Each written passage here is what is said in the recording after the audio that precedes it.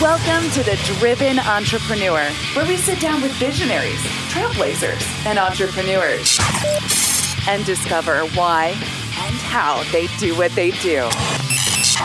We'll get the backstory, plus plenty of life and business lessons along the way. Here's your host, Matt Browning. Hey, welcome back to the show. It's your host, Matt Browning, and I am diving into an interview with someone I've been wanting to get on the show for quite a long time now. I met him in summer of 2018, and I've been, when we talked back and forth a little bit, I've been waiting to do this. Super excited. This is a guy who has worked in the finance and credit industry forever, and he has worked with every name imaginable. He's the go-to guy. Almost I'd call him like the celebrity credit guy. His name is Rondi Lambeth. Rondi's an award-winning TV and radio show host, a best-selling author. He's been seen and heard all over ABC, CBS, CNN, Fox News, and NBC. He's spoken in front of tens of thousands of people on stages all across the world, including Harvard. A decade ago, he started the world's first paid-on-results credit repair. He's worked with clients and the groups of these clients. So the people and their teams, people like the Tony Robbins Group, Andy Friselis of MF CEO, Les Brown, Grant Cardone, Andre Agassi, Floyd Mayweather, Frank Kern. I mean, you name it. Basically, the people in the know go to Rondi, whether it's credit repair, whether it's increasing scores, whether it's even identity theft in some cases. The people that need to have their credit as good as it can possibly be, he's the only guy in the entire game to go to. So, Rondi, thanks for coming on, man. Hoping to get into some wealth and credit and all things money with you. How you doing, my friend? I'm doing great. Glad to be here. I'm glad you're here as well. I'm glad we can make this happen. So I want to kind of jump right in with you and start. When did you get into this in the first place? Did you grow up thinking, gee whiz, man, I'm in high school, I want to go to school and learn about credit? Did you have any like early credit use or credit building stories? What was and if you didn't, that's okay too. What was your first kind of getting into business? What would that look like for you? Well, my first business opportunity I was 8 years old, and a little backstory. I grew up extremely poor, not middle-class American poor, but poor. No running water, no electricity. We got our food out of a dumpster every Wednesday after school. We would go to the grocery store at night and get our food for the following week. So I grew up extremely poor. When I was 15 years old, I decided I was tired of being beat up all the time and being poor. So I left home and I hitchhiked from the Canadian border of Idaho and Canadian border. And I hitchhiked all the way down to Boise, spent some time there in and out of foster care, and then ended up moving back to Oregon where I was born. And I went to work for a very, very wealthy man named Wally Williams. And Wally owned a funeral home. And so he kind of took me in at 15 years old. I become the youngest licensed embalmer in the state of Oregon. Now that is that's a record right there. Yeah. And I didn't really know about credit or anything like that, but that's where I learned about money and taxes. And that's really where my journey started with the whole wealth game, was learning from, go from extremely poor to learning from a multimillionaire. Curious, were your mom and dad around? Had they split? What was kind of the story, if you don't mind me asking, about family? I love to find kind of how our origin story shapes our decisions as we get into teenage years. What was your family growing up in that poor atmosphere? My biological father wasn't around. He shortly after me being born, my mom would run from him because he'd show up drunk, he'd beat her up, and then a few days would go by and we'd, move out and go into a women's shelter for a while. And so that went on until I was about 10. And one day coming back, it was after the first of the month because we were on food stamps, and we would go into town and do all our grocery shopping for the month. And then we would hitchhike back because we didn't have a car. And one day this guy pulled up next to us with a horse and wagon. So he had an entire train of horses with this big hay wagon. And he stopped and asked us if we wanted to ride. So of course we wanted to ride. So we put our groceries up there, and one thing led to another. Next thing I know, we're moving out of our Section 8 house, moving in with this guy's name was Paul. And that's where I spent the next 5 years. And surprisingly, the guy was also extremely wealthy, but he was paranoid of the government. And so we kind of lived off the grid. We lived in a tent most of the year up in the mountains of Idaho. And then in the wintertime, we would stay at this little shack. And that shack was the size of my master bedroom. And ended up being 9 of us living in that little shack with no running water. When you're living in a situation like this, wow. What's that? So you're living in a situation like this as a kid, and you go from sort of one negative to, hey, now we have something to save us, but it's also not very wealth oriented, even though there's money around. I'm curious though, like your mindset at this point, were you the kind of kid who was like, hey, it is what it is and this must be life? And did you have a wake up call at some point? Or did you sort of like early on look and go, this ain't right. There's got to be a better way. Were you scratching and clawing and looking for a better way? Or did you have that epiphany one day once you met that mentor you spoke about? No, I thought that was, I knew it wasn't normal because I did get to go to school every once in a while. So I knew it wasn't normal. And I was made fun of most. Right? What's that? You saw the other kids around and. I did. Yeah. And I had family, we'd go there and sometimes and I got to take a bath or a shower and I got to see what electricity was and radio but why I'd left was I was 15, my younger brother was 14, we're 10 months apart. And we had made this pact that we're tired of being beaten. And it wasn't just like a little spanking. It was like shotgun to the face, beaten until unconscious beatings. Oh my God. And so we had made this pact that we were done with it. And we were going to, next time that he jumped on one of us, the other one was going to, hit him until he stopped breathing. So we started walking around with these walking sticks that really looked more like baseball bats. And Paul I think he finally figured it out because he essentially said, you guys are out. You can't live with this anymore. So my mom gave me $20 in food stamps. And at the time we were at Wenatchee, Washington, picking apples. She gave us $20 in food stamps and a bag of apples and sent us on our way. So when I said I left home, I was kind of kicked out of the home. And that's when I moved to Oregon. I met Wally. And that's where I saw, how you can actually make money and start building wealth. So when you met Wally, were you like, holy moly, this is the grail. I've been waiting for a guy like this. And I asked that because when I met my real estate mentor, Ed Sweeney, I didn't know what I had, right? Like I grew up not as bad as you, but I grew up not with a lot. And when I met him at 18 and his brother, Joe, I didn't know what I had. I was like, well, I guess it's a job. And little did I know after a couple of years, what they were pouring into me. Did you know what you had right away? Or did it start getting revealed more and more as you stayed? I wouldn't say that I got it right away because I was in survival mode, but it didn't take very long for me to figure it out because he started coaching me and mentoring me just on life. And that's the first time I ever learned about petty cash and what petty cash was for. Because his wife would show up every Friday and he'd give her $2,000 in cash. And then he started teaching me about taxes. And all my friends in high school, they were all involved in sports, and I was learning about the tax code and how to build wealth. So I love this. So I'm sitting here with Rondi Lambeth, credit specialist, credit repairer, and instigator to the stars to make their lives better. We're going to talk about credit and wealth right now. So I want to get into some of the lessons you learned. So you said you hooked up with this mentor, you move out on your own. And now here you are, you're 15 years old, you're learning about tax code. Did you learn about tax first and then credit? What were some of the lessons, life lessons even, that came your way from him first?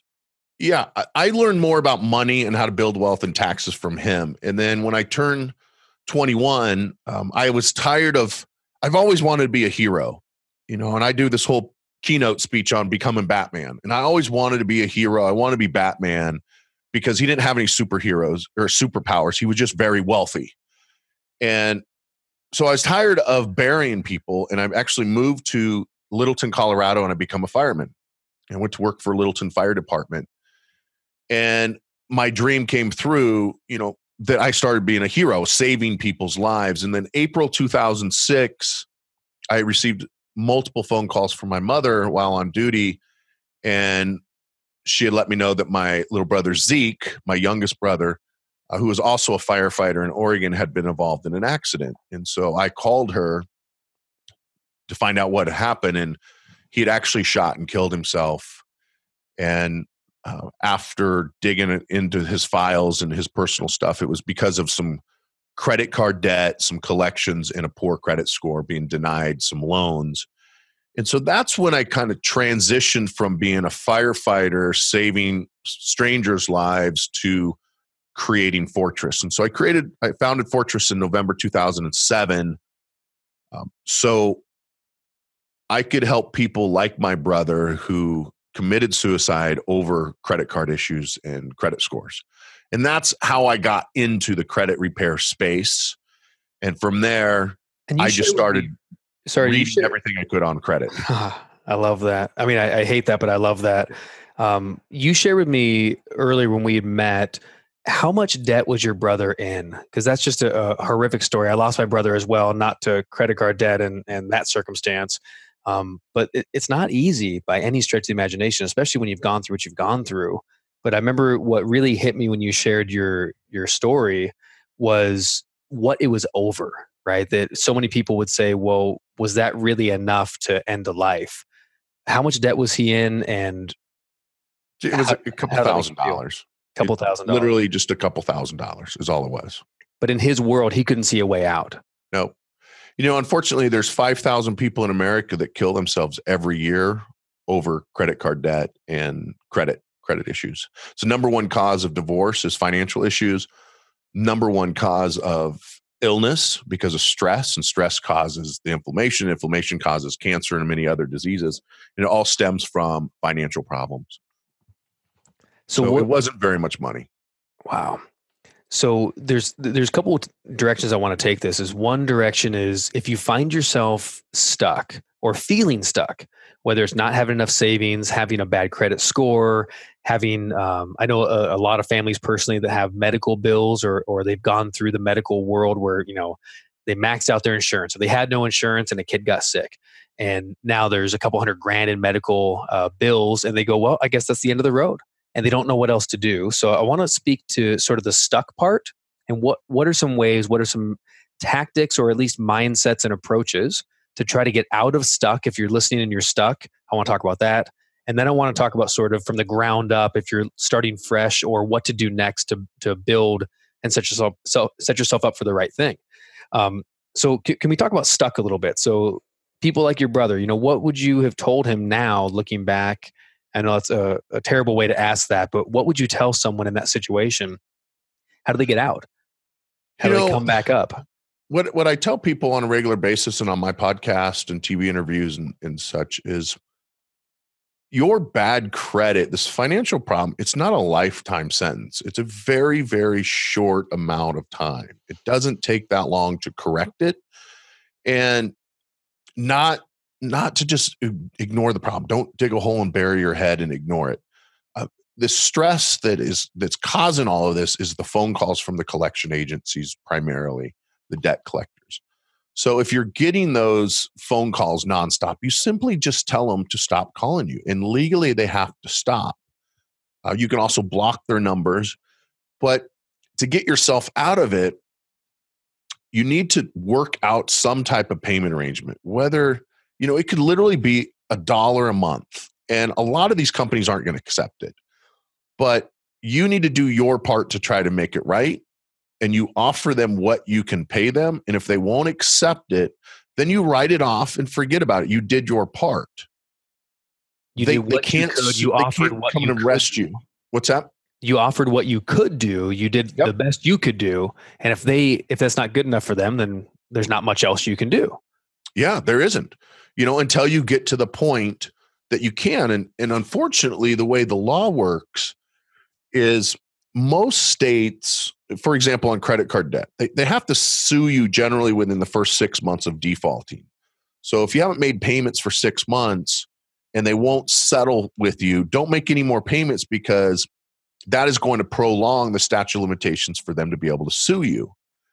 And if you don't have anything at all, then you don't really have to worry about being sued anyway. And if you do get sued, you can do a Chapter 7 bankruptcy in most cases. In bankruptcy, I filed bankruptcy twice in my life, and I've worked with thousands of people that have filed bankruptcy.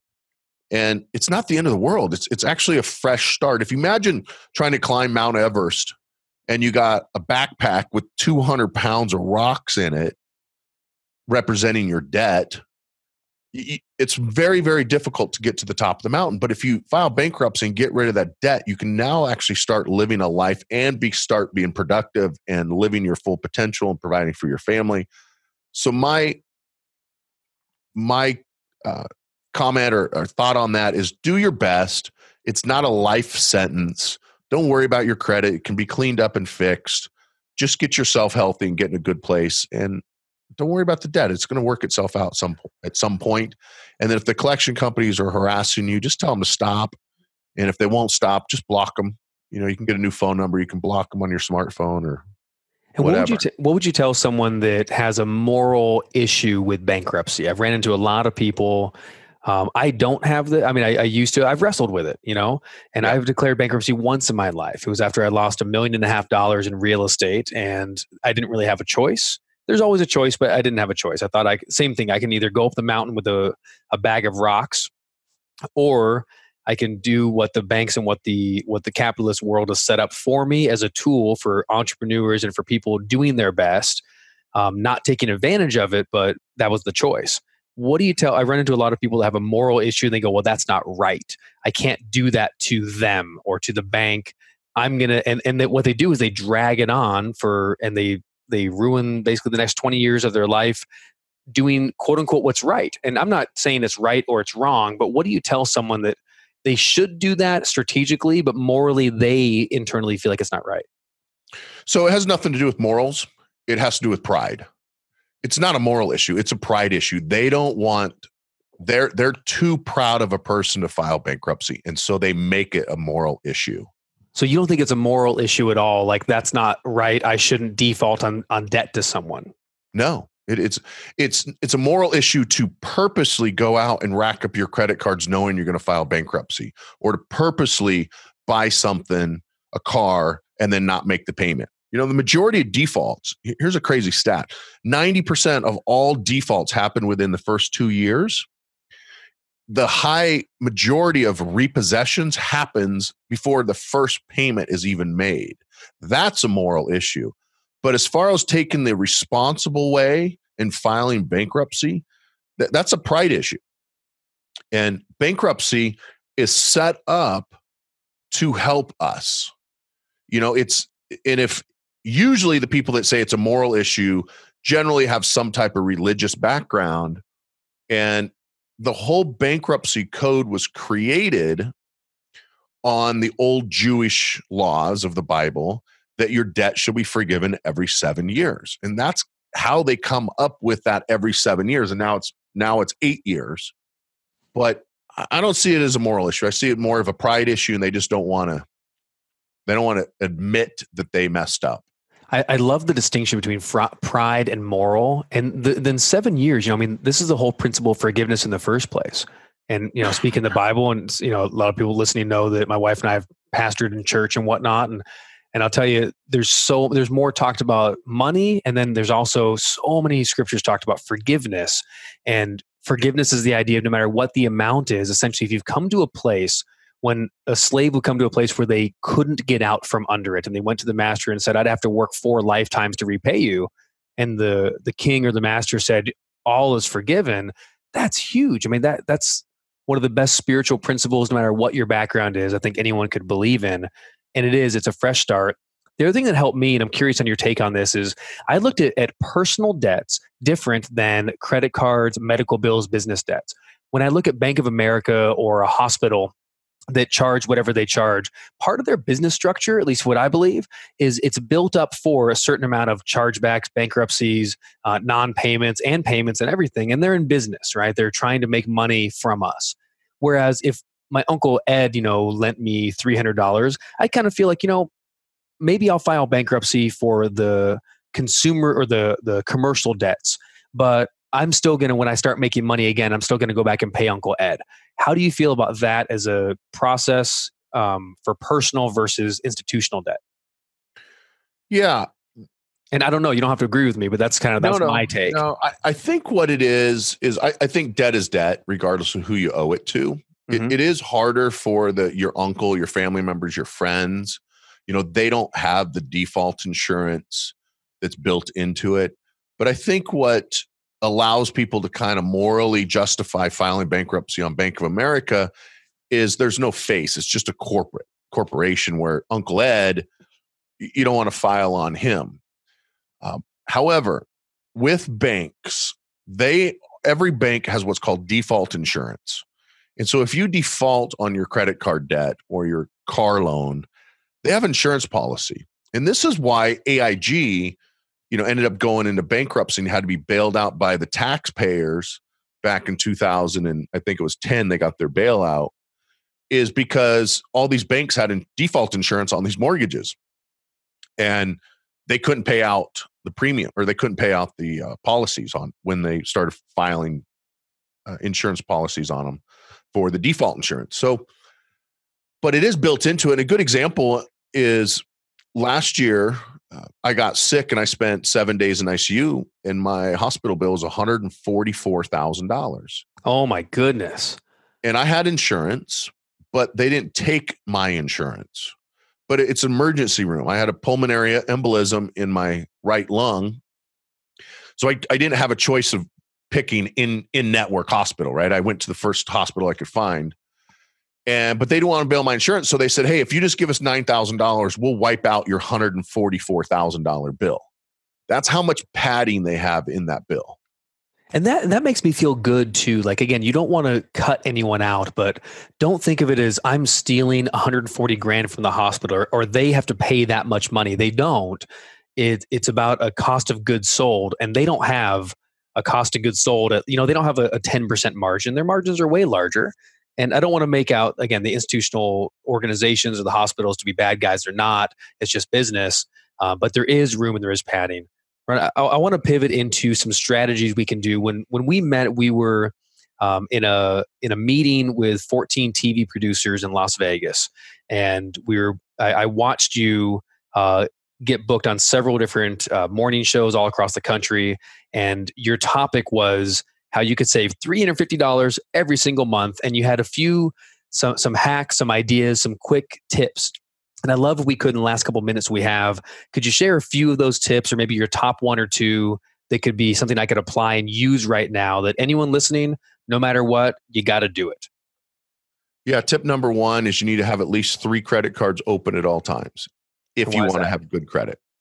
Because FICO's job is to predict the future over the next 24 months on whether or not you're going to pay your bills on time. That is the sole purpose of FICO.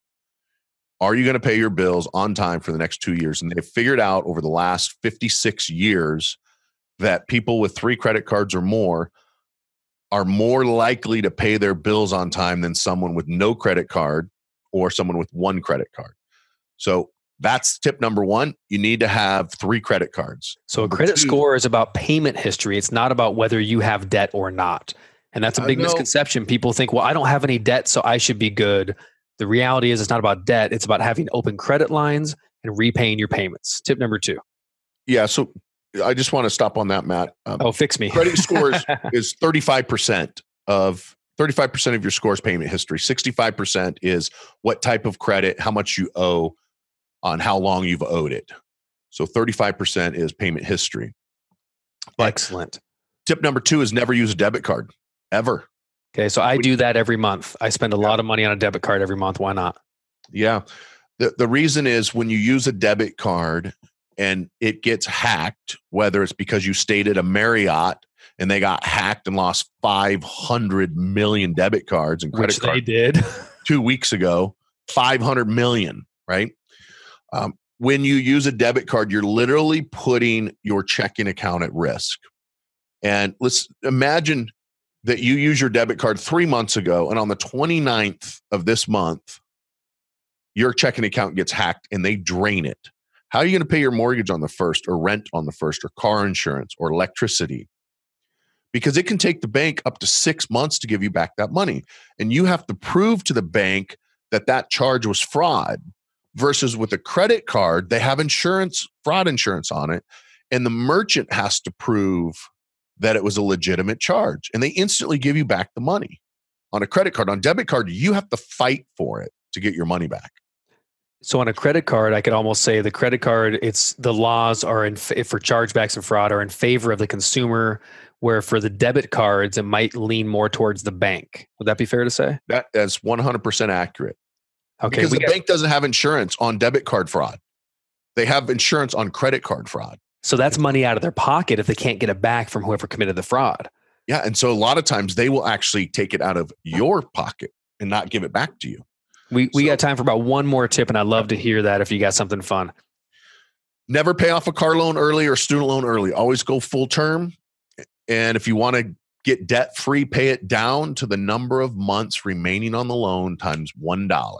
So if you got 3 years left on the car payment, pay it down to $36 and pay $1 a month for the next 3 years. So that way you don't waste money on interest if you're thinking that way, but you get the 36 months of payment history, which is going to help you with 35% of your credit score. Exactly. I love it. Rondi, you're amazing. We could go on with this forever, but I want to talk real briefly about, I know you have a book that goes a little more in depth into this. Can you talk a little bit about your book? Yeah. So one of my books is Credit Hacks, and it's hacks on the way to increase your credit and have great credit for life. It goes through every single step that I talked about today and hundreds more on how to improve your credit score if you have bad credit, and how to increase your credit score if you have good credit and you want to have great credit.